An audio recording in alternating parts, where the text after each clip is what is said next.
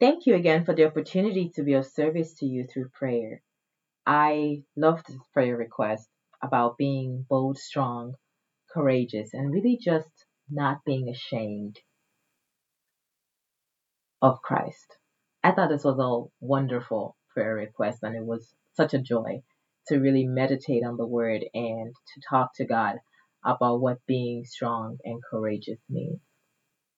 So, with that being said, the first thing that came up in my mind was Joshua 1:9, and this is one of my favorite scriptures. I'm going to read this in the ESV version, and it says, "Have I not commanded you? Be strong and courageous. Do not be frightened and do not be dismayed, for the Lord your God is with you wherever you go." I thought how that was just powerful.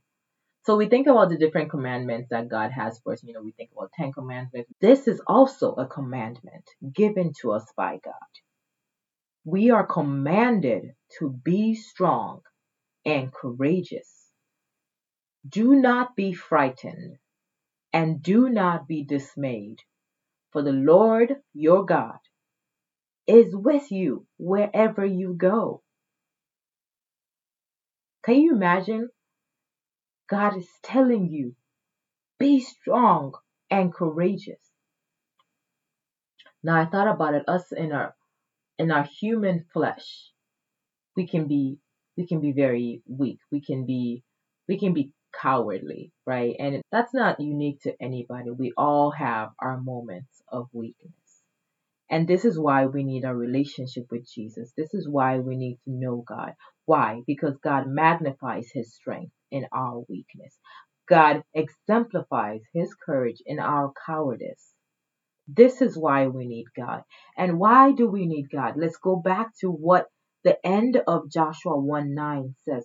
For the Lord your God is with you. God is with you.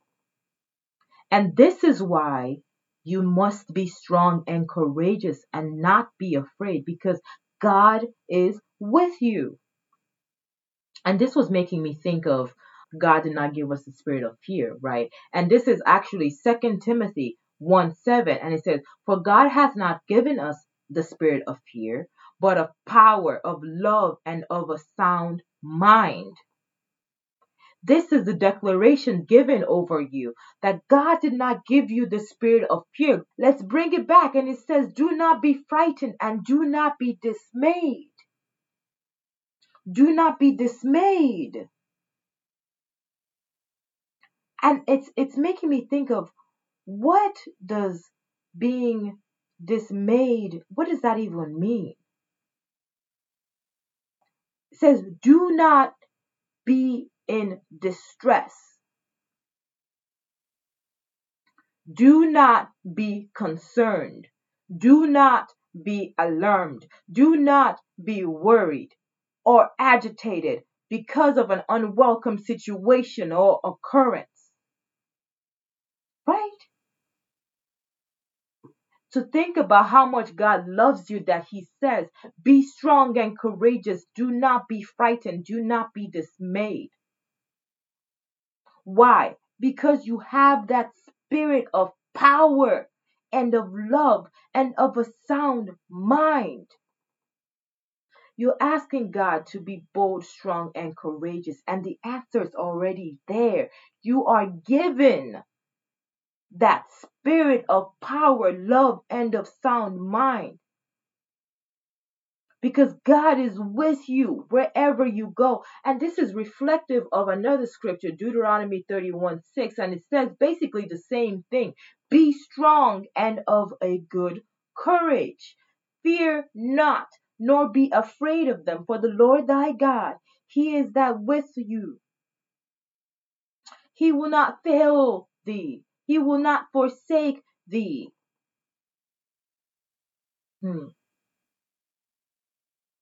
I want you to think about, what does it mean to dwell in God's presence? What does it mean to be transformed by the renewal of your mind? What does it mean to receive that spirit of power, of love, and a sound mind? What does it mean to stand 10 toes down on the fruit of the Spirit? What does it mean to walk heavy with God? What does it mean to have that confidence that you are walking knowing who God has called you to be? What does it mean to be bold and courageous? What does that mean to you? And this was bringing me to Psalm 27:1. And it says, "The Lord is my light and my salvation. Whom shall I fear? The Lord is the strength of my life. Of whom shall I be afraid?" You see, when you cultivate that relationship with Christ, when you know God, why should you be afraid? Afraid of anybody, afraid of any circumstances. Why should you be afraid? There is no reason to be afraid because God did not give you the spirit of fear, of power, but of power, of love, and of sound mind. Why? Because the Lord is the strength of your life. The Lord magnifies his strength in your weakness. The Lord imparts his wisdom in your foolishness. The Lord takes care of any part of you that is falling short. Wow. And it just made me think of what the Lord and his strength means to you. It made me think of Nehemiah 8:10, and it reads, Nehemiah said, "Go and enjoy food and sweet drinks, and send some to those with who have nothing prepared. This is the holy this day is holy to our Lord. Do not grieve, for the joy of the Lord is your strength." We think about what strength means, what being bold and courageous means. And one of the answers is joy, the joy that comes from God. Joy being one of the fruit of the Spirit, the evidence that shows that the Holy Spirit dwells in you, joy. And right now I'm thinking of Isaiah 40:31. It says, "For they that wait upon the Lord shall renew their strength. They shall mount up with wings like eagles. They shall walk and not be weary. They shall run and not faint." I really hope I said that correctly because that just came to me right now. And it's making me think of what does it mean to have strength in God, waiting on the Lord, right? Patience, which is this is another evidence that the fruit of the Spirit is with you. The evidence of the Holy Spirit that dwells in you. We're talking about love, we're talking about peace, we're talking about joy, we're talking about faithfulness, and other parts that show that the fruit of the Spirit dwells in you. The joy of the Lord is your strength. That's how you know the Holy Spirit dwells in you. I want you to think about, what does Godfidence mean to you? The confidence in God. What does Godfidence mean to you? And this brought me to First Chronicles 16:8-11, and it says, "Give thanks unto the Lord, call upon his name, make known his deeds among the people. Sing unto him, sing psalms unto him. Talk ye of all his wondrous works. Glory ye in his holy name. Let the heart of them rejoice that seek the Lord. Seek the Lord and his strength. Seek his face continuously." So you want to be bold, you want to be strong, you want to be courageous, you want to be unashamed. And why? How do you do that? You're giving thanks to God. You call upon him because when you call unto God, he calls unto you. When you seek God, you find him. And then you get to share His precious deeds. You get to share His glory with everybody else. You get to talk about His wondrous works. This is how you're unashamed of Christ. You get to bring glory unto God's name by you allowing God to use you as a willing vessel. You get to show His wondrous work. You get to be transformed by the renewal of your mind. You get to renew your strength, which is the joy of the Lord. That is your strength. There is so much that comes with the relationship with Jesus, that relationship with God. There is so much that comes with you get to show the fruit of the Spirit. The fruit of the Spirit that shows that the Holy Spirit dwells in you. The fruit of the Spirit that shows that you are in communion with God. I'm going to go back to what the fruit of the Spirit says. And Galatians 5:22-23 says, but the fruit of the Spirit is love, joy, peace, long-suffering, gentleness, goodness, faith, meekness, temperance. Against such there is no law. That is the fruit of the Spirit. This is how we know that the Holy Spirit dwells in you. This is how we know that you are being bold, strong, and courageous. You're being transformed. You're being renewed. You're allowing God to magnify His strength in your weakness because you're allowing yourself to be used as a willing vessel for the Holy Spirit that dwells in you. The last scripture that this made me think of what it means to be unashamed was Romans 1:16. I'm going to read from the Amplified Version. And it says, for I am not ashamed of the gospel, the good news of Christ. For it is God's power working unto salvation, parentheses, for deliverance from eternal death, close parentheses, to everyone who believes with a personal trust and confident surrender and firm reliance to the Jew first and also to the Greek. For in the gospel, a righteousness which God ascribed is revealed, both springing from faith and leading to faith, parentheses, disclosed through the way of faith that arouses to more faith, close parentheses, as it is written, the man who through faith is just and upright shall live and shall live by faith.